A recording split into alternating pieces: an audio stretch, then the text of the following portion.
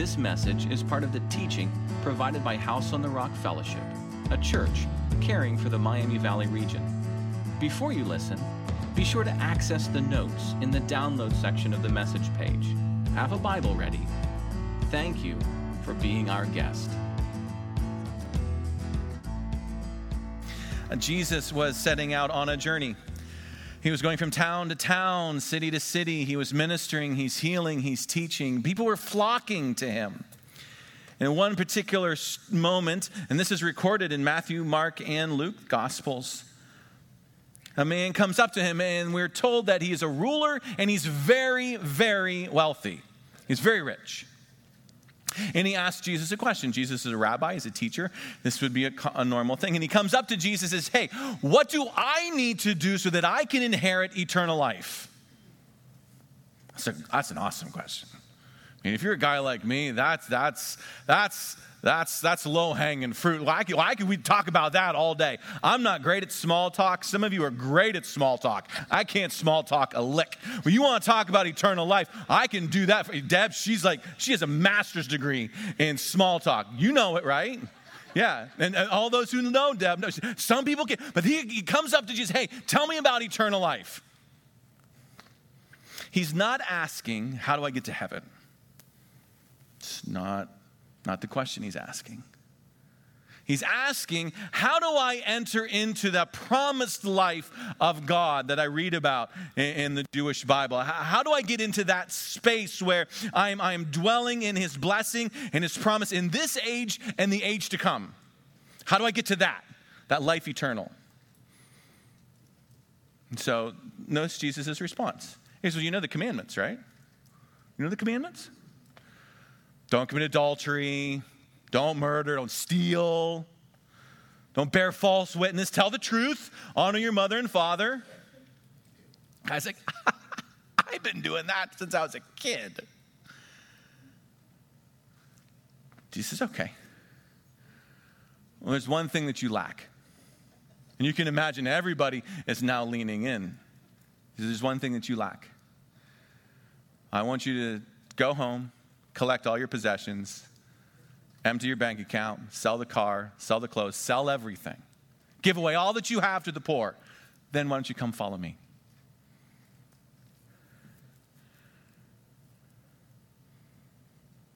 And it says that the man left Jesus very distraught, crushed, because he was very, very rich.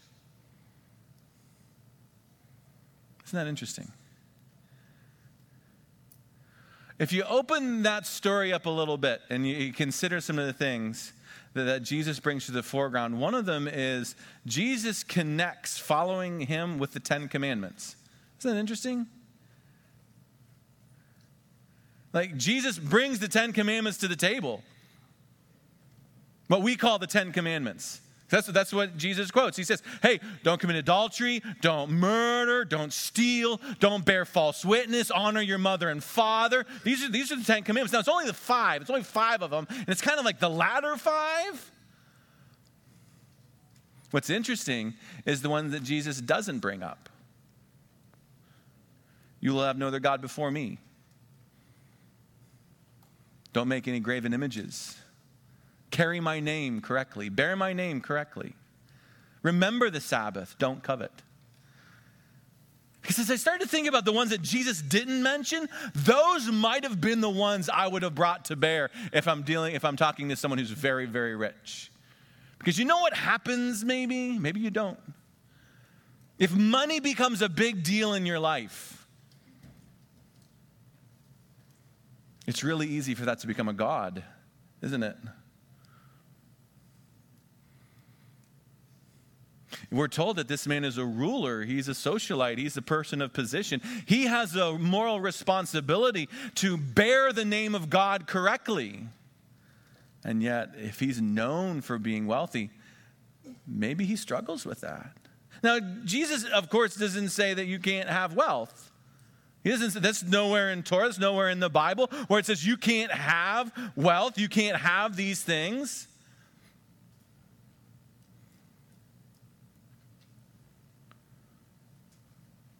But isn't it interesting Jesus cites some of the 10 commandments, but then what he asks the man to do calls into question his obedience to the ones he doesn't mention.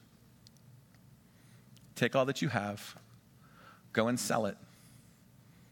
Now come follow me.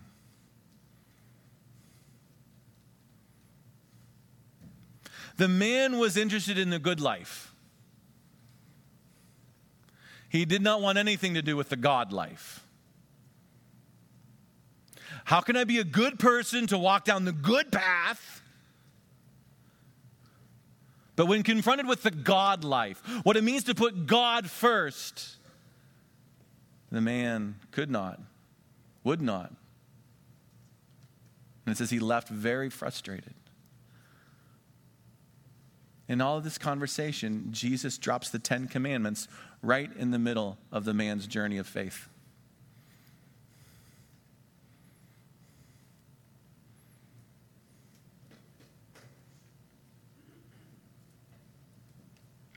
The 10 Commandments, as a document, as a code, have kind of come under attack over the last few decades. And maybe you can recall in news how, like, hey, you can't have the 10 Commandments at the courthouse. We don't want the 10 Commandments at the schools. And if you unpack some of those court cases and some of the litigation that's brought forward, some of the arguments hinge on the good life versus the God life.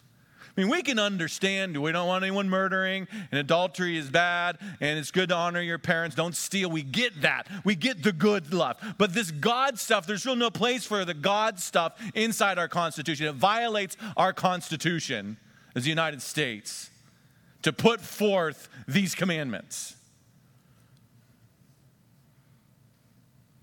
And Jesus says, you can't have the good life without the God life.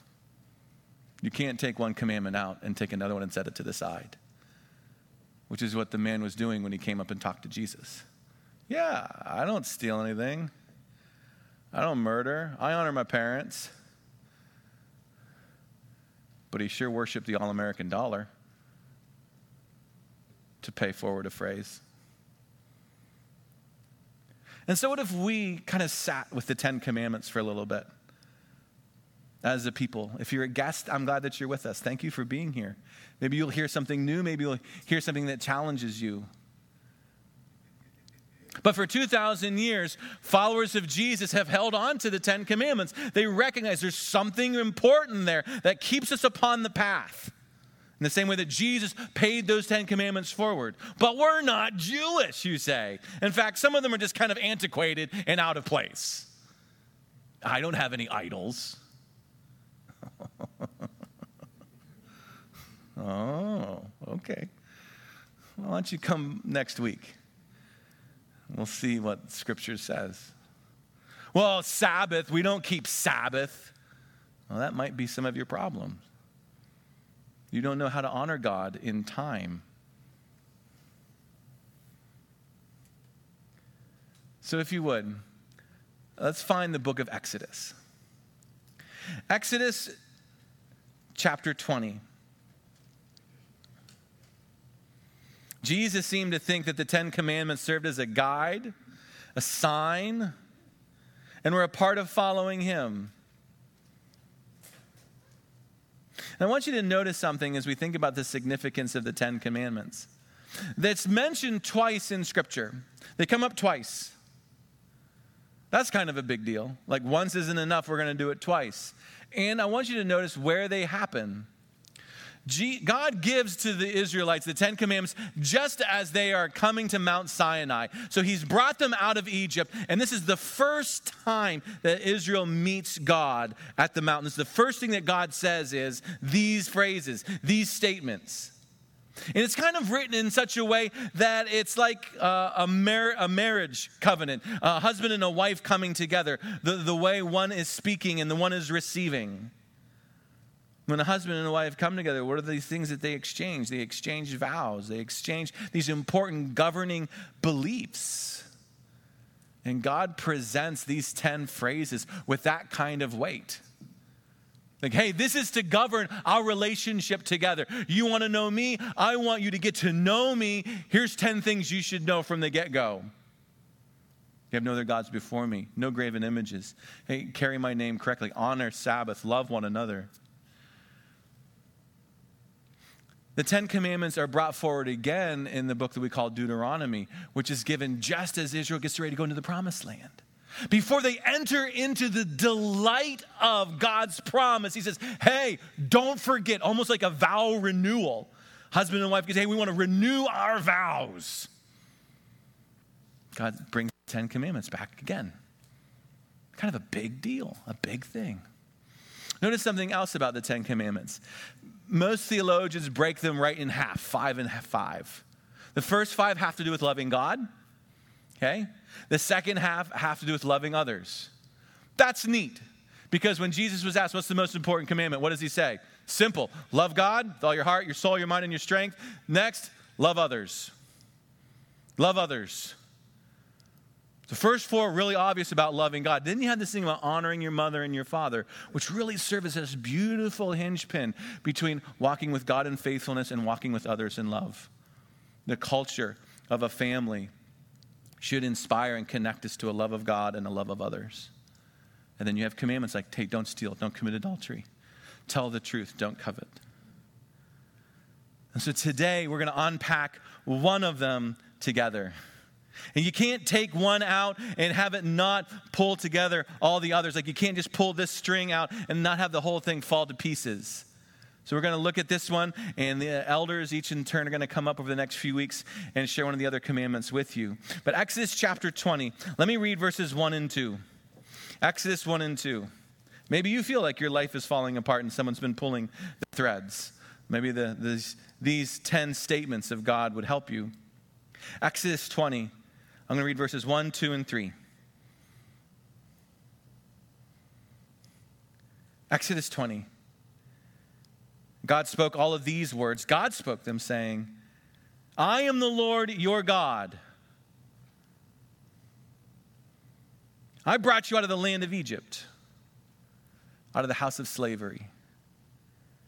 You shall have no other gods before me. I'm going to read it again. And make sure you're looking at this. You got Genesis, Exodus, first 2 books, really early in the beginning. Exodus 20, verses 1 and 2 and 3. And God spoke all of these words, saying, I am the Lord your God, who brought you out of the land of Egypt, out of the house of slavery.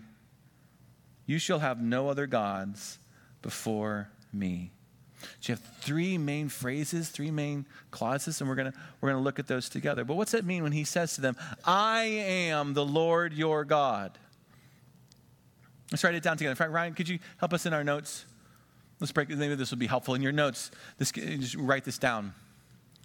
I am the Lord your God, who brought you out of slavery.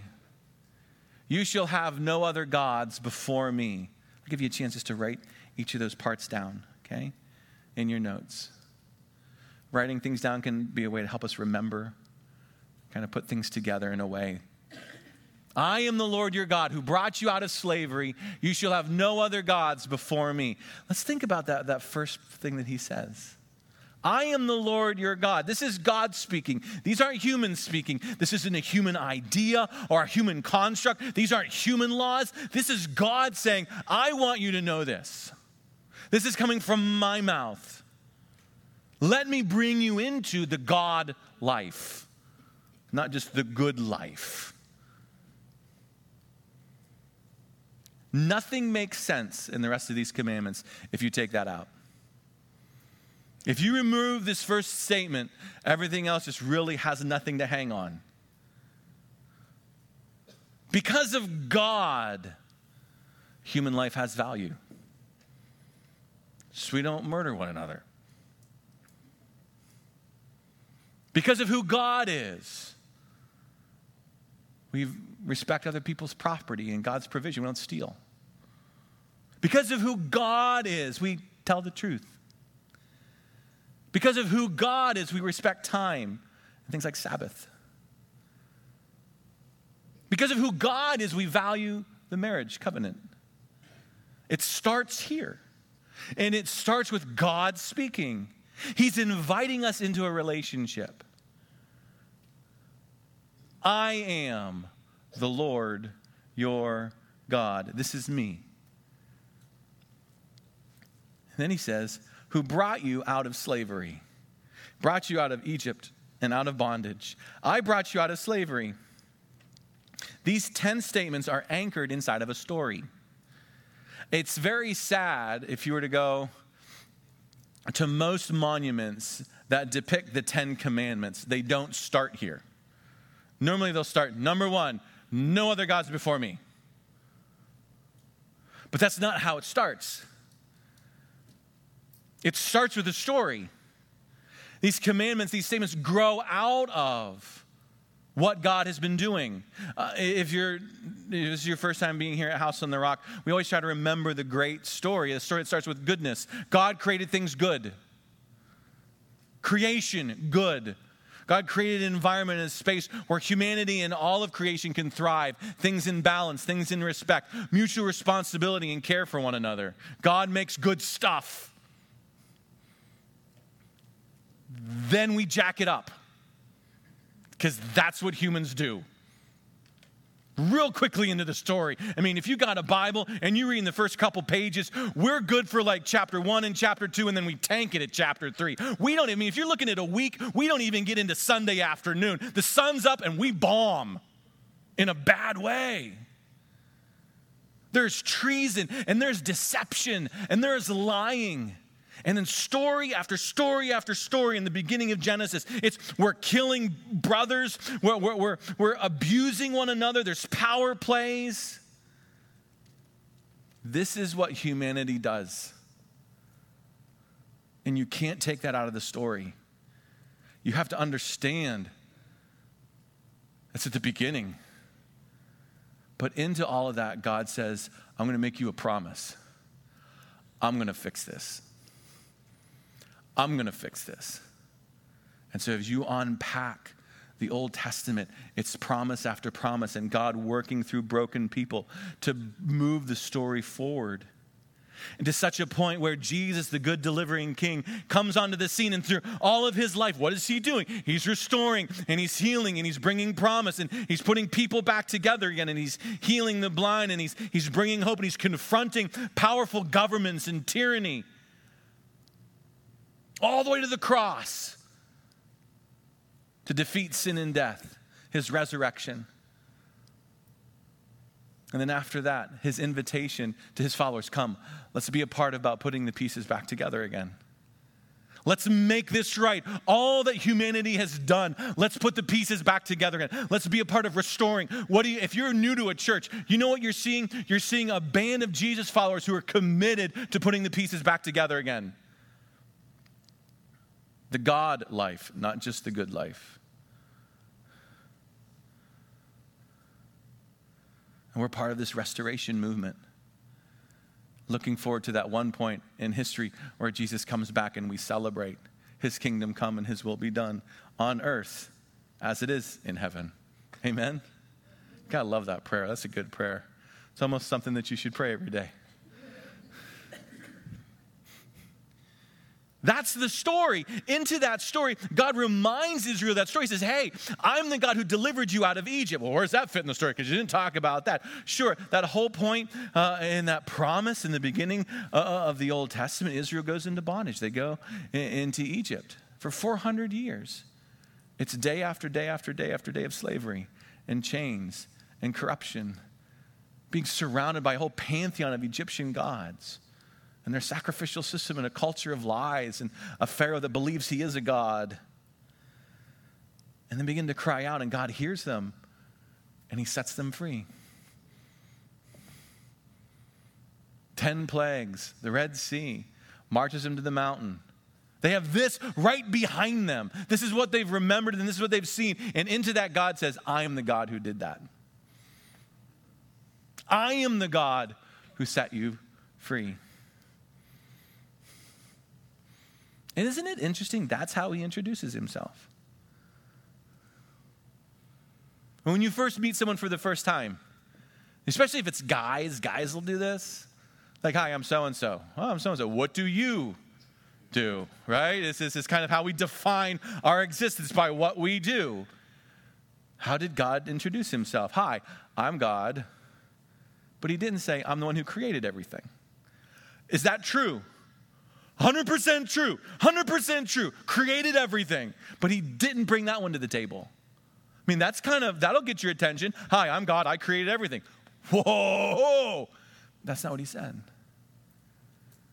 I'm God, I'm in charge of everything. I have all power. And that would be like, is that true? 100% true. But that's not what he says. What does he say? I'm the Lord your God. I'm the one who set you free. He cares about freedom. He cares about humanity walking in freedom. Injustice gets his attention. Deceit and power mongering gets his attention. Oppression gets his attention. Systems of hate get his attention. Those things that limit humanity's ability to be what God created it to be. And so he brings the people out of that and he says to them, I'm the God who cares enough to set you free.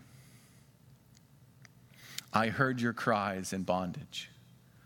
I brought you out of Egypt.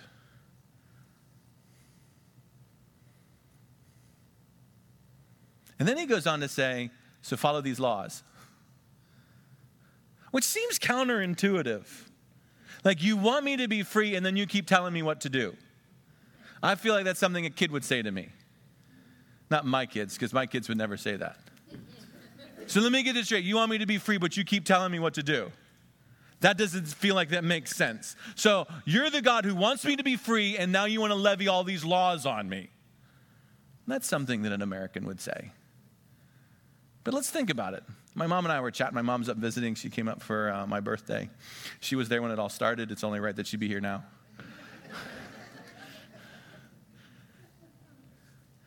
And she was sharing that at some of the main intersections back where we live, they've kind of taken out and put in roundabouts, because roundabouts have this, they're like a pandemic. They just spread from state to state to state. You know, Ohio had it, and now Pennsylvania's getting infected with roundabouts. And so if you have someone from Pennsylvania who comes over to Ohio and they're not used to that, they're like, what's going on? Oh my goodness, we're all going to die.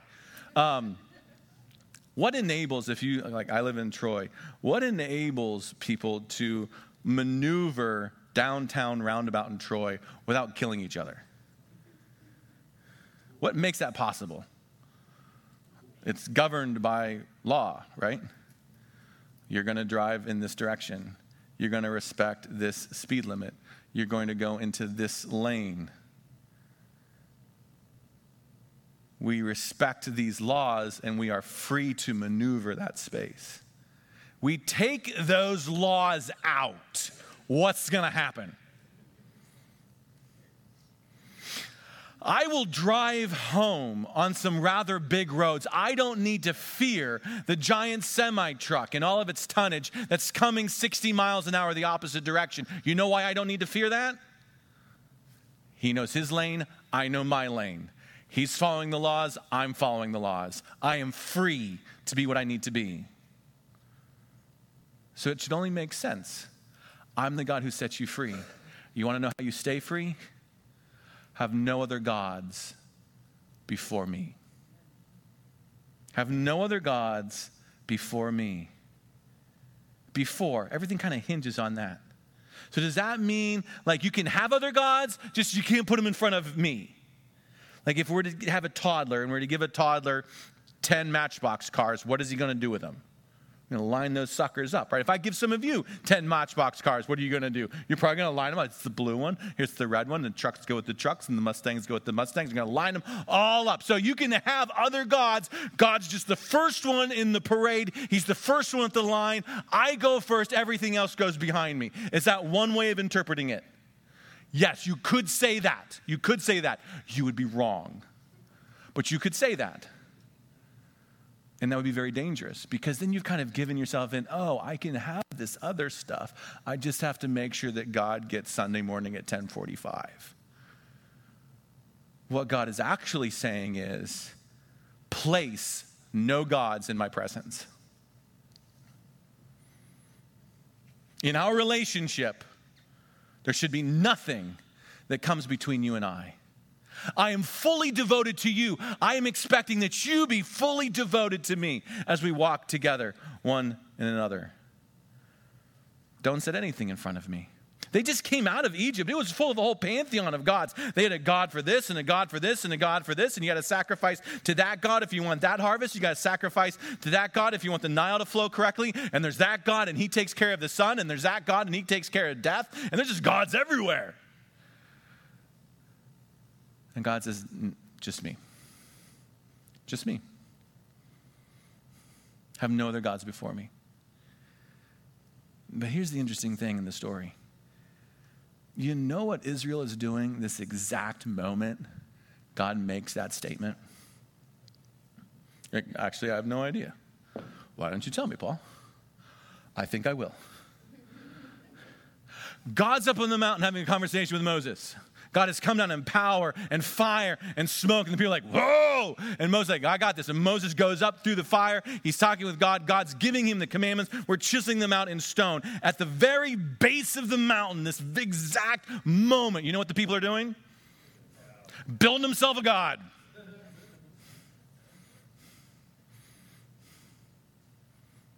The exact moment God says, do not put any gods before me. They are at the base of the mountain, building themselves a golden calf, putting it before God, and then saying, this is the God that brought us out of Egypt. You're like, are you kidding me? Like, seriously? Yes. This is the human condition. This is what we do. And it never takes us long to screw it up.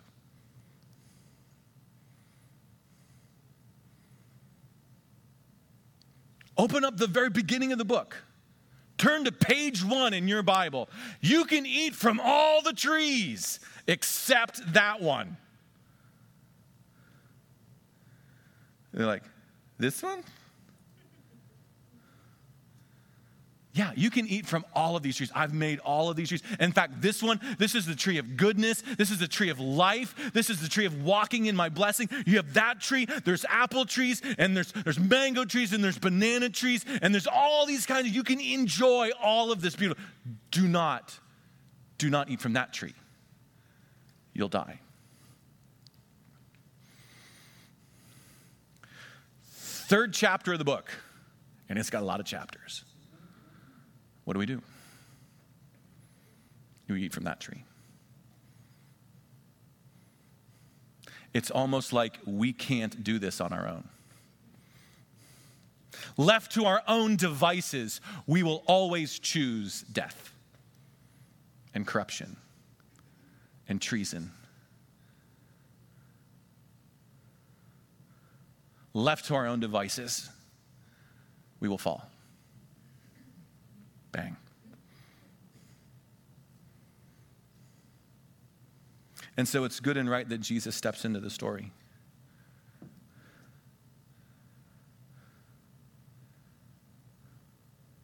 Because what we see God doing with Israel at a micro level, at a national level, we see Jesus doing at a macro level for all of humanity. He comes and he heals and he restores and he confronts. And he says, do not put any other gods before me. Let's walk together in holiness and righteousness. And I will walk with you. And I will defeat sin and death. And I will defeat the forces of evil. And I will pave a way for grace to saturate and fill your heart so that when you could not choose, I will choose through you.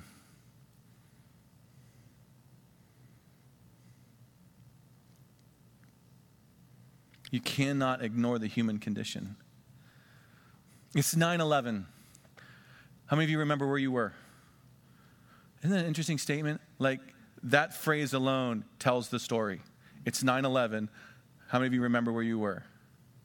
Most anyone around the world might not, but for us, I know where I was. I was at a pastor's prayer retreat with 100 other pastors up in southern New York, pastors from actually New York City area.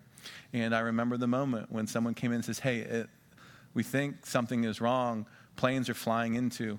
and this has happened, and this has happened, and it completely shifts the entire culture of that prayer gathering as pastors who are from New York City are now rushing out the door to be down with their people. And, we're going to prayer and ministry because something is happening in our country that we had never known before.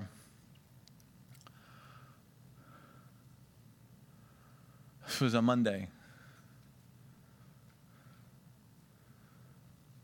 I, at the time, was leading a Saturday night service at a church that I was ministering at in central New York. The church had Sunday morning services and Sunday evening services, but I had started a Saturday night service, and this was the first service after the events of 9/11. And, there might have been on any given Saturday night 20, 30, 50 people. But that night it was packed. It was packed. Because something had grabbed a hold of our hearts and our minds and had been dropped into our consciousness that evil had become very real that week. And so we gathered for prayer and to light candles and to hold up our country. God heal us and God save us. We'd seen pictures on the news of Congress standing on the steps in Washington, D.C. and saying, "God bless America." And flags had gone up and banners had gone up and prayers had gone up, right? It's an amazing moment. And for those of us who are like, students of history, we're like, this is like the revivals of years gone by. God is putting the pieces back together again. He's grabbed a hold of our consciousness and he's awoken our hearts to his things. And we were all on the same page. We're all on the same page. And then what happened? Life went on. And eventually the flags came down. And the banners went away. And church attendance tanked. Because we were all about confession and the good life. Oh, God, we want to have the good life. And something bad has happened into our good life. God, we need you to come back and bring us the good life. And God's like, you can't have the good life without the God life. And where does that start? You will have no gods before me.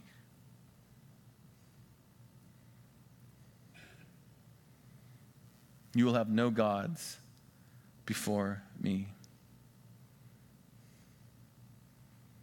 And so God will say that. And then the next day, what will we do? The exact opposite, won't we? Parents, you know this, right? Didn't I just tell you not to punch your brother? Like that? Like, don't do that? We had a moment. Everyone was excited last night at our house. We just had a wonderful feast of food, and we're playing family games. And sometimes some people in our family can get competitive. Not me. I feel it's my job to help you win, which means I normally lose. And things are getting a little intense, and so Dad says, you know what? We're going to play the quiet game. No one talk. Like right now, don't talk? Dad said don't talk. You're talking. I'm not talking, you're talking. It wasn't that bad, but all right, my mom's like, yeah, it was that bad.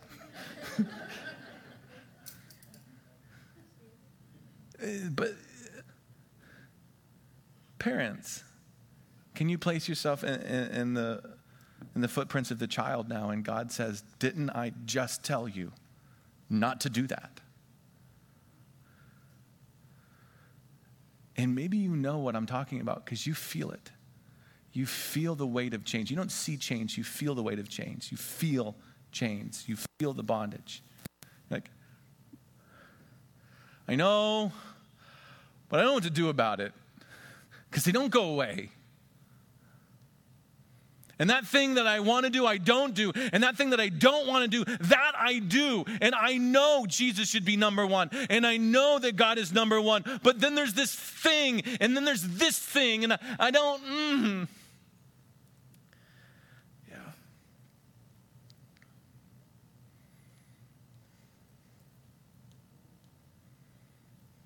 Paul, I don't know how to move forward.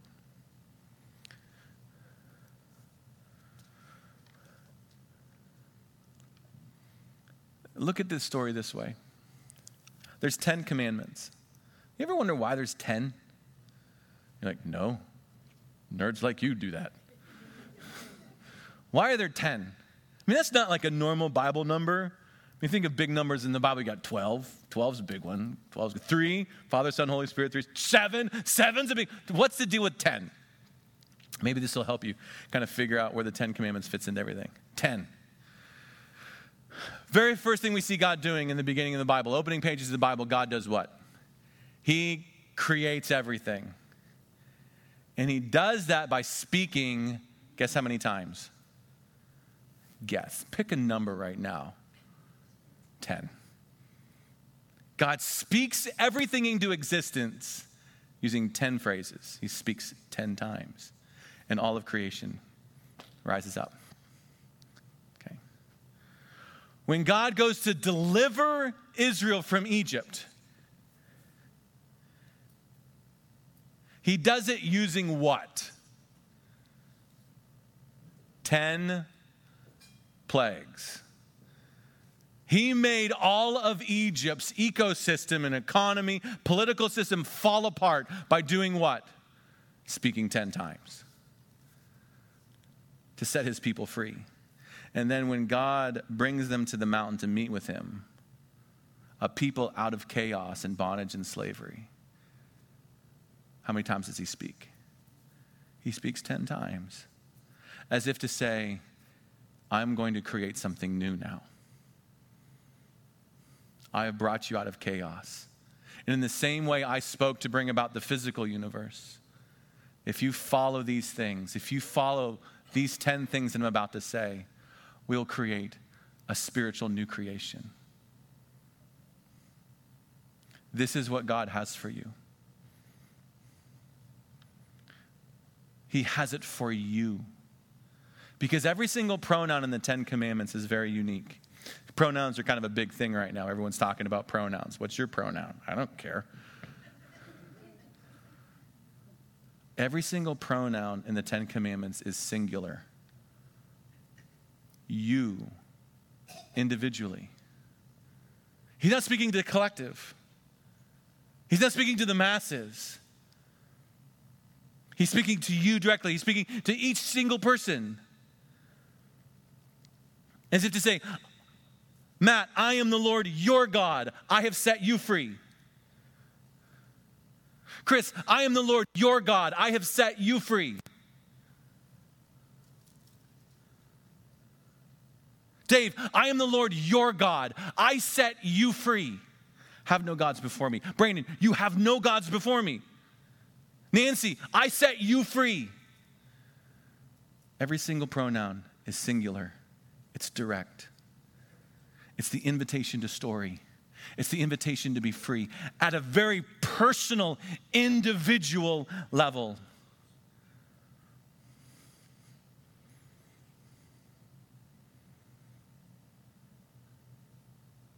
So what are you putting in front of him?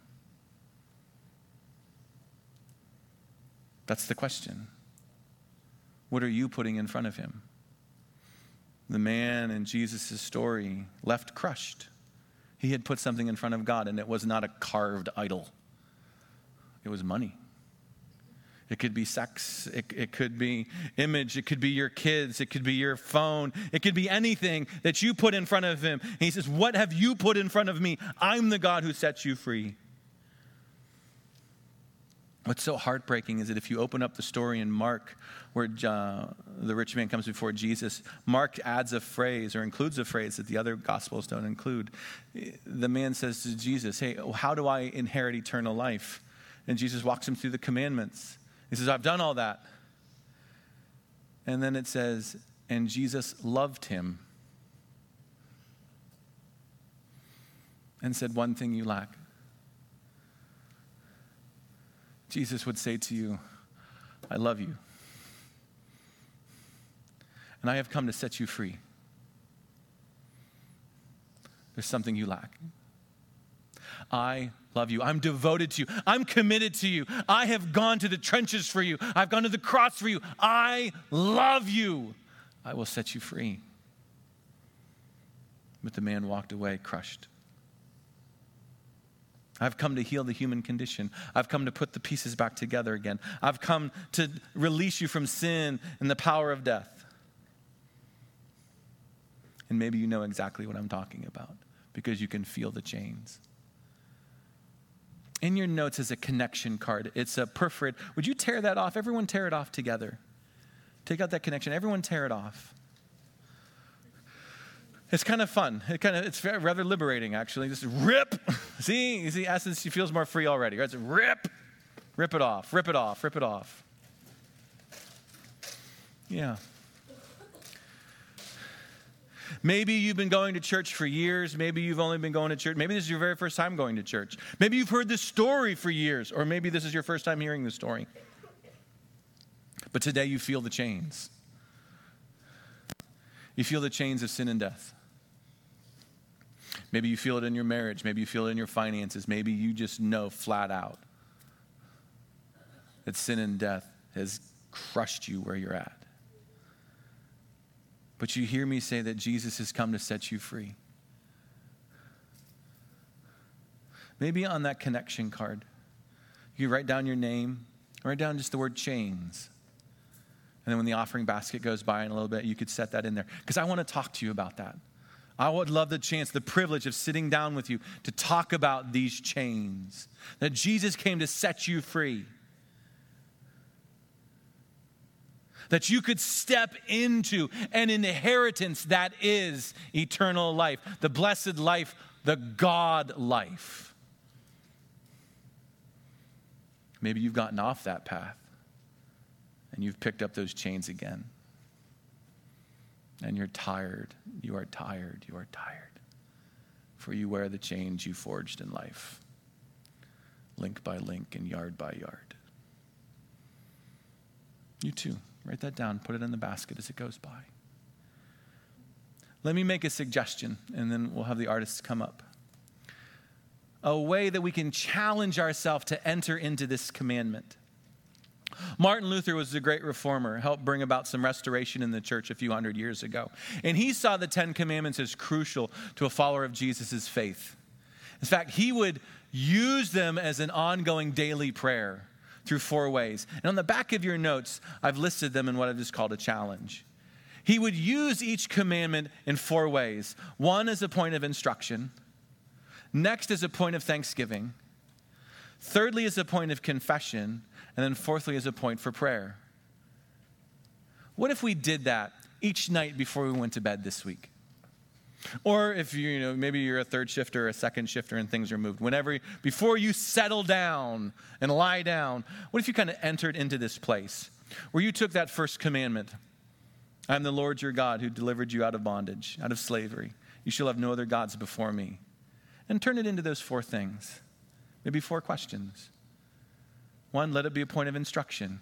Now, for the last 40, 45 minutes, I've done the instruction part. So maybe just go over your notes. Oh, God's the one who sets me free. I'm in bondage. God delivers me from bondage. I can get into bondage. I've had some problems with slavery. I've had some problems with this and this and this. God wants to deliver me. I'm just the instruction part of that. Okay. Then, let it become a point of thanksgiving. God, thank you that you set me free. Jesus, thank you that you went to the cross to set me free.